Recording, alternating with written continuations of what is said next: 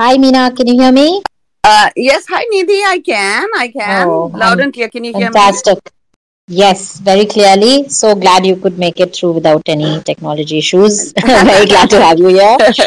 No, thank you for inviting me. Kamini, are you there? Yes, I am. Wonderful, wonderful. So, Kamini, do you just want to go ahead and introduce ourselves and this whole session to Meena? And meanwhile, we let others join in for a couple of seconds. Sure. Let's get started. Very excited to have you join us today, Meena. Thank you. I'm excited. I'm thrilled. That's lovely. ठीक है चले शुरू करते हैं. So hello and welcome to our podcast Traveling Time with Books, where Nidhi and I discuss books that engage with time in one way or another. Sometimes taking us directly back through the bylanes of time, and at others forcing us to consider contemporary issues through a comparison with historical contexts. In today's episode, we will be discussing the book A Dust Storm in Delhi, about the very interesting life and story of Razia Sultan. Now, to me, the book stood out as a story about ambition fueled by love. In much part, Razia's love for Delhi that drives her towards her destiny and the decisions she makes.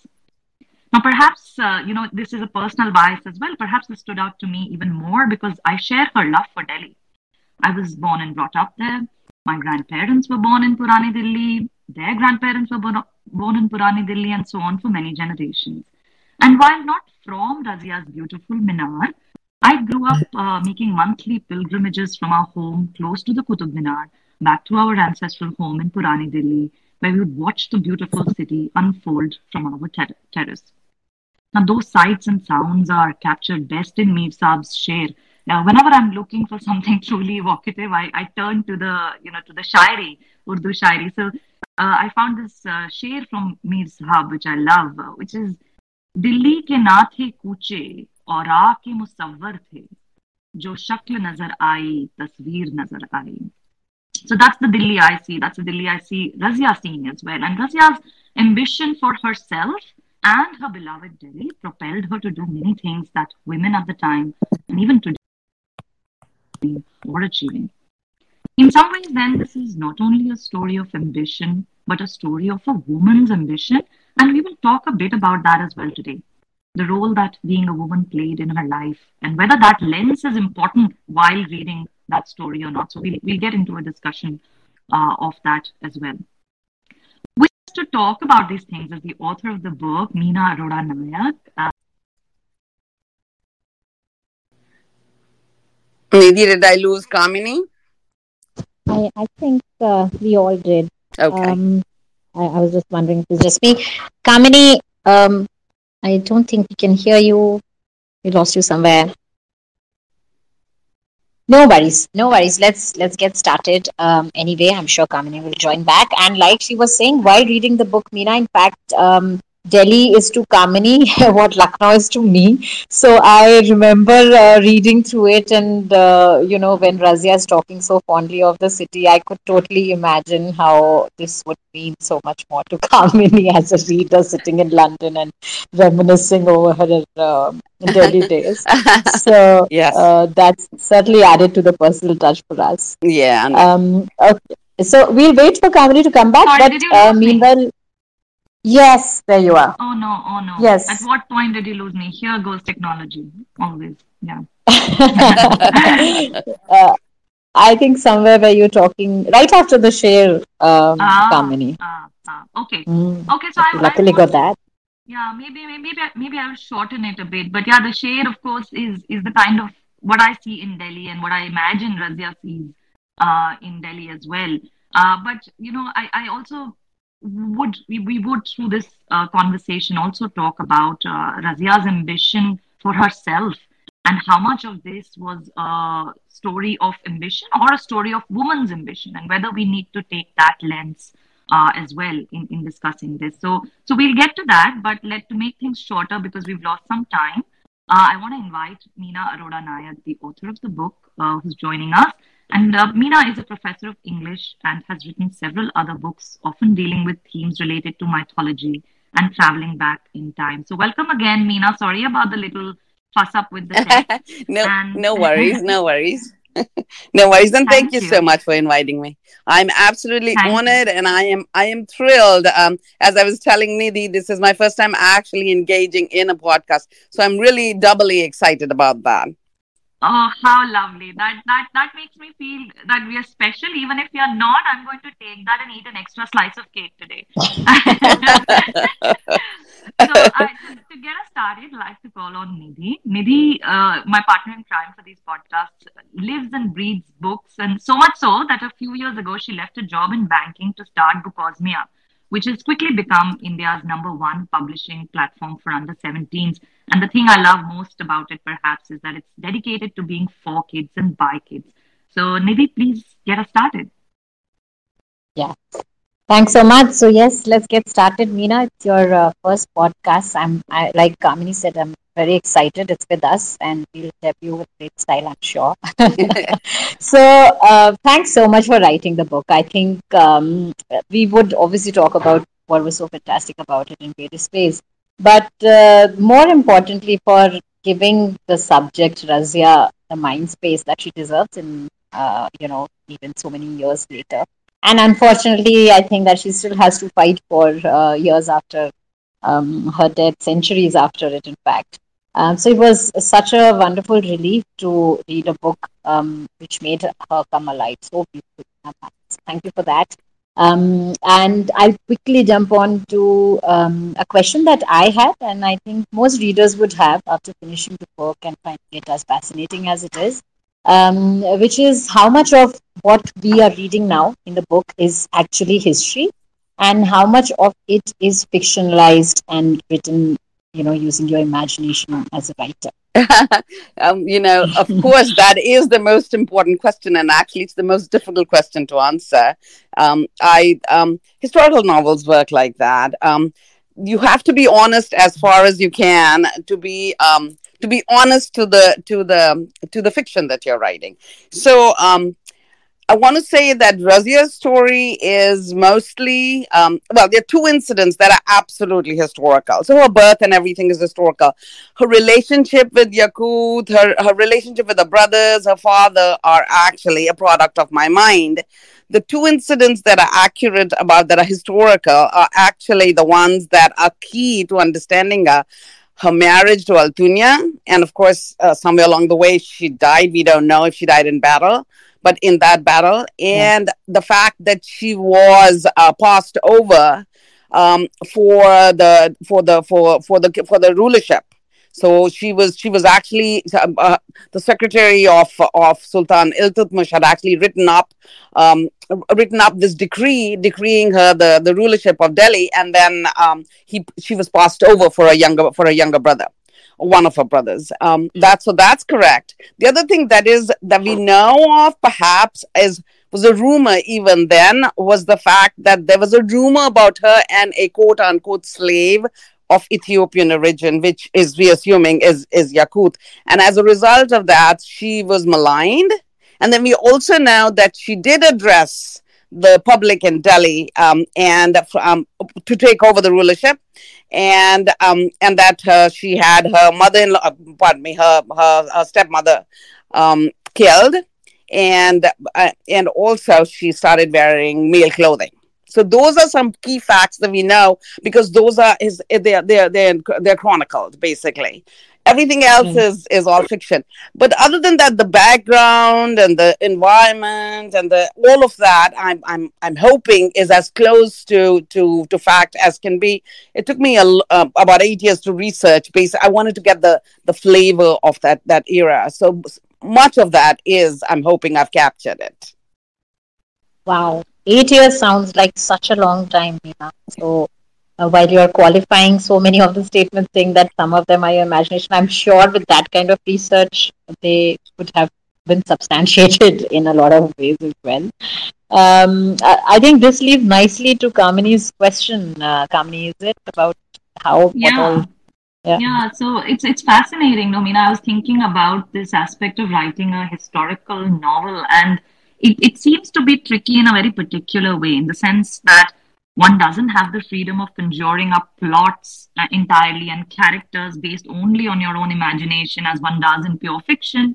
And yet, archival material can be hard to find. There may be gaps, there may be even conflicting reports about certain events that, some say, like about Yakut, that he was planted perhaps by the stepmother versus others. So it's very interesting to me, and I wonder. I was again thinking a little bit about how do you go about writing a book such as this? What kind of research? You already talked about the fact that there's significant research which went not only into her life and her families, but into that environment.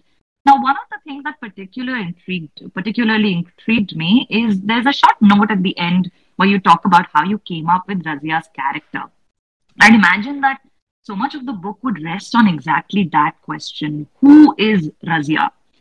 And so while, and about some of the other characters as well. And I would imagine it would be sketchy to try to come up with a character draft for her. So I want you to tell us a little bit about that, about how you found Razia versus how much you built Razia, and perhaps some other characters as Yakut as well. You also talk about a particular anecdote about a conversation with your daughter, but I'm sure there's a larger story about this in there. Yes, Kamini. Oh my God. Yes, that's a question right after my own heart. That was one of the most difficult aspects of this book. Like I said, those were some key facts. We know she's really a footnote in history. There's really not that much about her. There are 23 volumes of a big chronicle called Tabakate Nasiri, in which written by this court historian of Nasiruddin. He was the eighth sultan, and he so he talks about all the kings and all the sultans that happened, but he gives literally a few pages to Razia. Agree that she ruled only for 3.5 years, but there's just literally no information about her except for this is what she did, this is what she did, this was the rumor, this is who she married, and that's all we know. So I gathered all my research, of course, for the 13th century Delhi and all of that lovely stuff. But I had no idea who Razia was, and I'll tell you about the incident again if you don't mind, because it really is like something that still warms my heart. So I was sitting in a cafe, and I was writing notes and notes. I normally work on my laptop, but when I'm creating a story, I'm like, I have pieces of paper and I'll write on whatever's in front of me, and I was just writing away, trying to build a character for her, and everything just didn't seem right. First, I had being a subservient daughter. Then I had etc. etc. So my daughter's a psychiatrist, and I was frustrated. I called her. I think she was at work, and I've been told not to call her at work. She may be with the patient.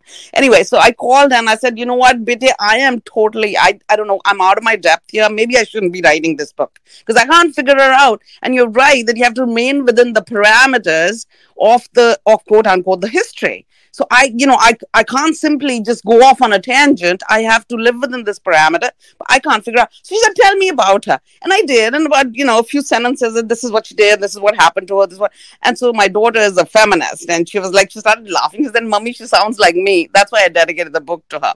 And so she sort of created a profile for me. What her relationships would be like, how she would be in how she would behave with her father, in a sense, how she would interact with the other ladies of the zanana, etc. So she created a sort of profile, and I quickly jotted it down on a cafeteria napkin, actually. And it's Razia, just like the way that she described her, Razia shaped up in front of me. I could just see everything happening. And in fact, I actually had the end where she marries Altunia, which was the most mind-boggling thing about her life to me, that this man he mounts an attack on her, he takes her away from her sultanate, and she marries him. So that was like the most mind-boggling incident. But it became clear to me after, this literally, it was like a 5-minute conversation. And I came home and I said, oh my God, I've got to do this. I know what this story is about. So that's how Razia came to be, basically. It was 8 years of trying to figure out, I want to say about 5 years of trying to figure out. And then of course, the writing of it. What a delightful story, Meena, and how lucky that you have access to the expertise of your daughter, so you could actually sort of bounce this off of her. But I mean, I know you're saying it's 5 minutes of a conversation, but it's actually like you're also saying, I guess, it's 5 years of all that work behind it. So you know which pieces of information to share with your daughter and what to interpret out of what she tells you. So yeah, I'm gathering that it's sort of a mix of those things. But yeah, very very interesting, right? I mean, because she is. I mean, she does inexplicable things. She does things which other women of her time would not do. So I imagine that it's very hard to pick up an average woman of that time and really model her character after that. So you don't have a lot of characters to use as templates or model her after. But a very very interesting story. And I know one of the things you mentioned is something that's been bothering Nidhi. So Nidhi, you want to come in? Yes. Yes, absolutely. I think this whole, you're talking about taking 8 years and still not being able to figure out who Razia is. And Kamini and I had the same conversation. We usually try to research about the subject. And it was so frustrating that if you Google for her, there are such lame results which turn up. So as a reader, as a history enthusiast, and I think even as someone who studied history for so many years in school, all of us did, I did feel a little cheated that we don't have access to information about someone who was of such prominence. And Meena, you would have lived through that frustration, like you said, trying to figure out who she is and why is it that we don't have enough information out there. Why is it at some stage I was, feeling that the historians have failed her in so many ways, where they're chronicling so much about someone else, but not even giving her enough thought or not even bothering. And now we have so many books which, talk about people of significance over the centuries. But I struggle to find any reference to Razia, even when Googling like on views of prominent historians on her. And what turns up mostly is the Bollywood adaptation of, I don't know what was it, a book of what they managed to picturize her as.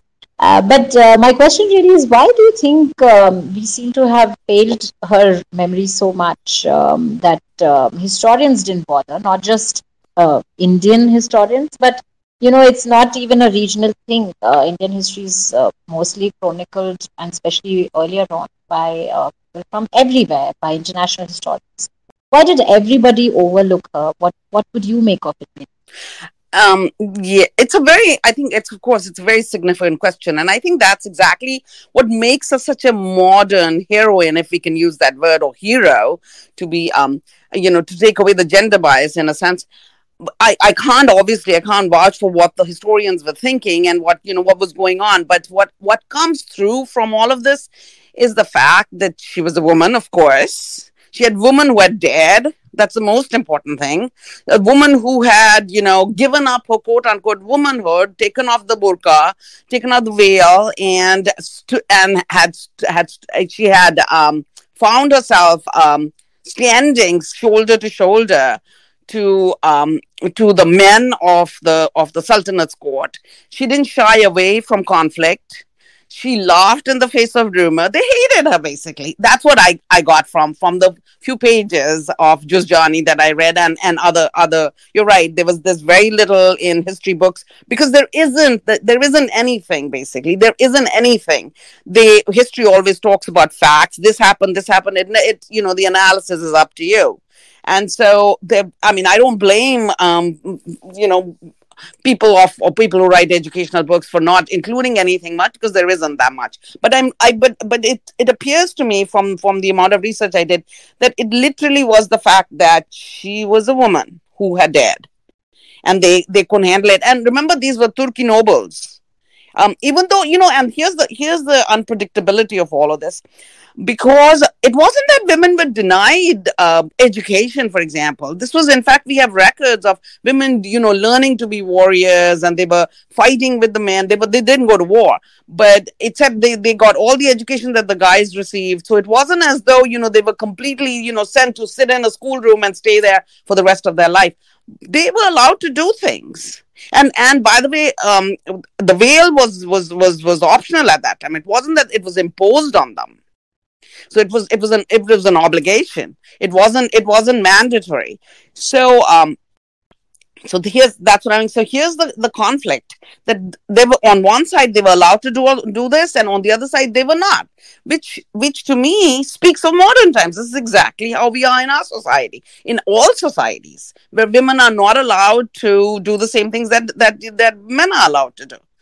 They are allowed the education, they are allowed, freedom to a certain extent, and then they're not when they actually want to pursue what they want to do. I wanted to, for example, when I was growing up, my first love was drama. I wanted to go into theater, and I wasn't allowed to do it. However, I was allowed to be a writer, because you see, it did not put me into contact with quote unquote unsavory characters of the theater, which was what my father said to me. I loved him. He's no more, but he was a lovely father. But this is what our modern times are like, and I'm sure I'm like of an older generation, but I'm sure that some traces of that still remain in society. I'm sure the younger people will be able to speak to that. But I think she's a modern woman. Yes, I think absolutely, and I so agree that she could be hated back then, given the circumstances and this woman fighting for power, but certainly deserves to be celebrated now when we're talking so much about uh, women heroes who should come to the forefront, and we should talk about these stories. I So completely hopefully that would change. completely agree. She needs to be celebrated. Yeah. My fear is this. So we have this. Another reason, of course, why she's forgotten is that, as I think I mentioned this in the book, that there is. So she's buried in Delhi. It's in Old Delhi, which is obviously the Turkman. It's very near Turkman Gate. Bulbuli Kala Mohalla. It's you have to go through real winding lanes to get there, and there are two graves that are supposed to be her gravesite, unmarked completely, and um, the leaves flowing everywhere. It's literally a little courtyard, and the backs of buildings look down on it. The air conditioning is blowing air all the time. So these are really. I mean, I feel that the graves are going to. How long are they going to last? It's rough stone. They're not marked. But also, one of the reasons is we don't know actually where she died and where she was buried. This is just one of the candidates. She could be buried in Rajasthan. So we don't exactly know how she died. Also, I'm assuming, and I really, really, I love the fact that I loved my own assumption that she died in that battle with Altunia beside her, and her younger brother Bahram Shah actually invaded, or rather rebelled against her, and so she died, and I think she died in that battle. And actually the wonderful legend that is about her, is what I've tried to include in the book, is that a farmer actually killed her for her jewelry, not even knowing that she was a woman, and did not knowing that she used to be the former Sultan of Delhi. So this is one of the legends about her. So I'm assuming that is one reason why her grave is not marked. It also could be by design, because they wanted to forget her. So she was a little besmirching mark on this wonderful Turkey history of the Sultanate. Who knows? So yeah, Oh, so I agree that I feel that maybe a few decades later we won't even have that gravesite. That it's we can I can already see the effects of weather on it, and of course horrible air from these apartment buildings that are around it. So who knows? I completely agree. I wish that there was a better preservation. I wish there was more research to find out what actually happened. Yeah, absolutely, I right. agree with you. I think that right there, Meena, that phrase you use, that we want to forget, I think that so beautifully and poetically kind of captures the spirit with which we have treated the subject. We seem to want to forget her. Um, that is so poetic and so right, I think. And yeah, you were right in your answers earlier when you were responding about how so many of these issues are, so relevant even now, and that's what we were discussing when um, we were talking about the book. So, Kamini, do you want to go ahead with that question about how Yeah, relevant yeah. What I some mean, issues are? fascinating chat here, and Meena, thanks so much. I mean, you're talking about societies enduring prejudices in so many forms and shapes, and a comparison with the modern times from that time. And that's one of the things I was reflecting on. And I mean, I was struck by this thing, her, how she constantly wrestles with her public appearance. And you talk about that. But there's a point in the book where she says, and I'm quoting, Anne never understood that it was not a man's life that I desired, but a life that was of my own making. And I thought about that sentence, Meena, for a long time, because it's powerful in the way women can think about making their own journey.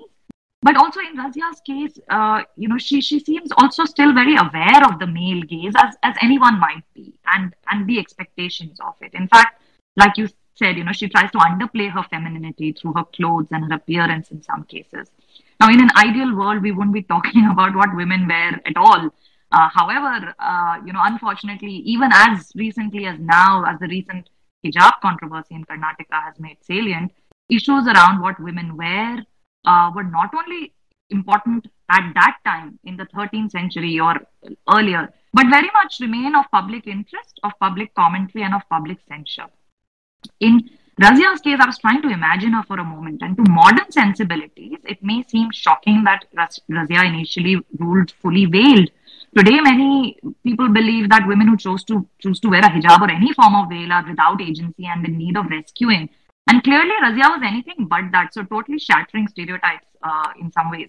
But equally, to connect with her subjects better, she made the choice to remove the veil at the point that she deemed appropriate.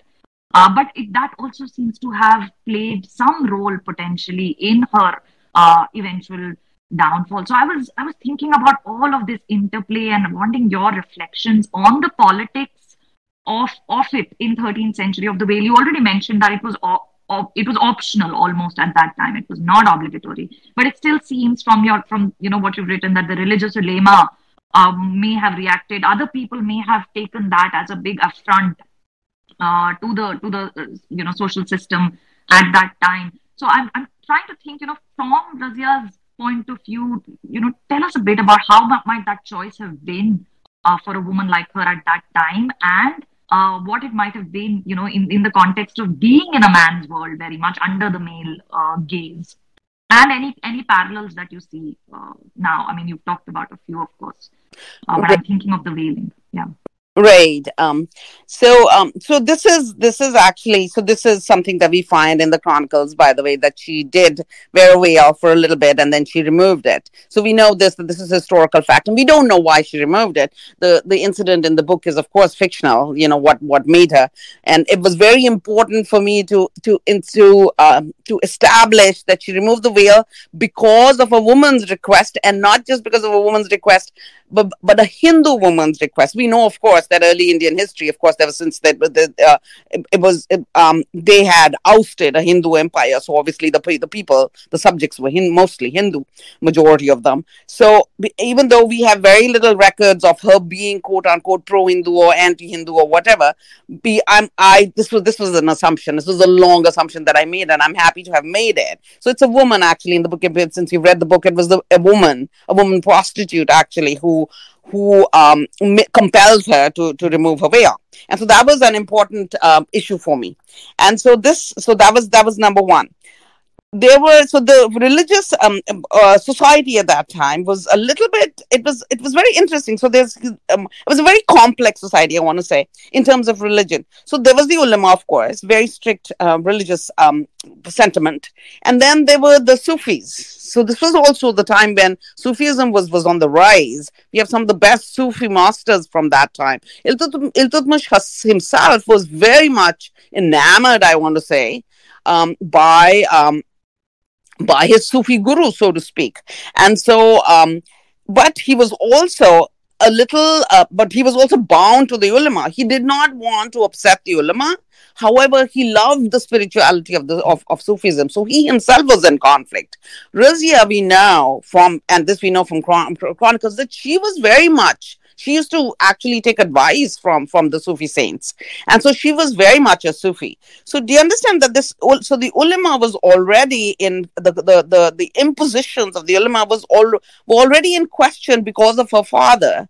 So she was it may have been easier, I want to say, for her to go with what her heart said rather than what the ulama said, because she was not, because of her father, she'd seen her father in conflict with trying to figure out whether he wants to be the strict Sharia law follower or he wants to go with the spirituality of Sufism. So already that was ingrained in her. So it may have been a little bit easier for her to say, okay, you know what, I'm going to do away with the veil. Also, I honestly believe that it may have been a political maneuver, because she wanted to equal men, and her clothes, as you said, the male gaze, her clothes were actually an impediment.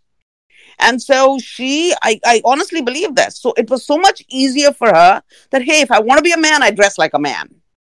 And so this is what she did. She dressed like a man, and and of course that she wore red, which was also very important. So the when she addressed the public of Delhi and told them that, I need to be the ruler, I was decreed as the ruler by my father. She wears red. That, I think that's probably one of the last times she wore a feminine clothes with the intention of being feminine. And I think already she was thinking about, okay, I'm going to change this. Yeah, I think so. What you just said at the end, that clarifies one aspect of it for me, because was constantly wondering whether is it a political move or is it not a political move? Was she being a good politician by doing this, or a bad politician and not sensing, the mood of the country and of important stakeholders such as the ulema? So what you're saying is, to me, what I'm hearing is that it was very deliberate, and she kept choosing and picking different things in different moments as she saw would serve her political purpose. So that's certainly very interesting for me. And maybe this relates to what you wanted to talk about as well, right? Yes, I think so. Yeah, I think overwhelmingly, if there's, if you want to just pick a few words and talk about what the book is, so I think it would be an ambitious woman. So here's this story of someone who's ambitious and goes on to become a woman leader. And I'm very conscious that very often we use these terms very interchangeably. Being a woman leader, with being a feminist, though they're not. She could just as well be in power, but not wanting equal opportunities for all women. But I think the book talks of it in passing. The reforms she wanted to bring about, and to a certain extent she did, especially the one where having women have access to libraries and books in their hands, which was so heavily opposed, and all the politics which opposed it as well, and she had to withdraw.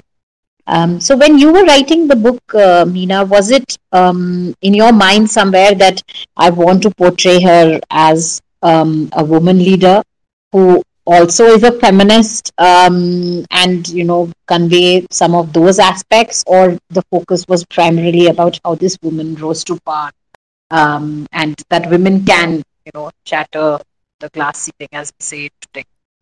Nidhi, you know what? That's fantastic. What wonderful words you've just used. Ambition and feminism and all of that. My goodness. And I think that many of us are actually opposed to this. Why should women not be allowed to be ambitious? Just why should we have to use the word ambition in terms of women and not men? Do you see what I mean? I mean, it's okay for a guy to be ambitious, but not okay for a woman to be ambitious. A guy will like in that era, men were killing their fathers and sons to become rulers. Why wouldn't she do it?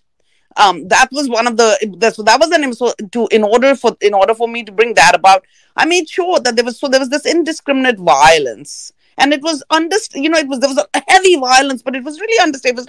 It was normalized, and so the guys were doing it all the time. Therefore, Razia, she indulges. There's a lot of violence, a lot of killing going on, and she does it with complete, she's completely at peace with herself. She's not at all bothered by having somebody killed. So she was an ambitious woman, if you want to call it that, but there's nothing wrong with that. Yes, she's a feminist, and I'm not quite sure I like that word very much, even though, of course, I call my own daughter feminist. I think just being in favor of women who want to be equal to men, and that's what she wanted. I think that she was seeing her brothers being favored over her simply because they were men. And I think that was one of the reasons that were one of the goals for her ambition as well. She was pushed more into wanting things for herself because she was denied them, I think that's it. It was almost like a little bit of a rebellion in her heart, saying, "You know what? I can do this just as well and better." And another thing I want to say is that actually impels women to become better than men, to get this edge over men, which is wonderful, but it's also a little sad. Right. It was so it was so right when you said we always say ambitious woman and not an ambitious man. Yeah, I think we use that qualifier or adjective for women so liberally, and it's just assumed that for men it is a given, right? You want more ahead. And that observation of the time that she lived in, yeah, I think we were talking about it as well, that there was so much of off with your head kind of times that they lived in, and she didn't seem to mind it. So she clearly especially that scene I remember where with the Hindu Saras, they went around slitting throats of the eunuchs. It was so powerful. I mean, even for a man to be so okay with violence, but she didn't seem to give that women are weak and I can't look at it or that kind of an impression ever. She was as much at peace with the time that she was with as were her brothers, I guess. So yeah, so interesting. I think so many questions in our minds now. I'm conscious of time. And is there anything, Meena, that you want, any message you want out there for the readers before we close this? Nidhi, I just want to take 30 seconds of your time. So the one thing Sure, sure, sure. say about her. So the thing that got her. Can you imagine this? I mean, I'm sorry, I'm feeling so riled up thinking about Razia. It's I finished the book a while back. However, the one thing that actually like really, really eroded my sense of my respect for historians was that the thing that got her was the rumor with Yakut. Once somebody saw Yes. her lifting her off the horse by holding her from under her shoulders, and that's what they got her for. Can you imagine this? That's the reason why I needed to write this book.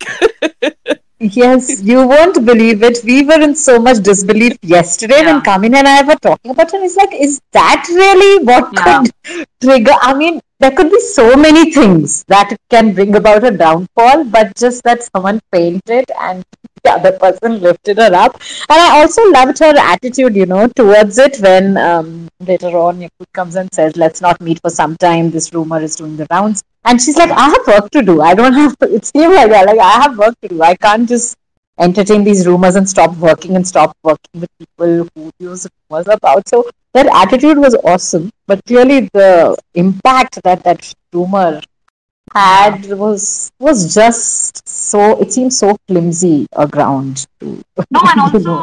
Meena, thanks for sharing that. I mean, that's very powerful for me to hear that that got you so riled up that you were like, I have to tell this story.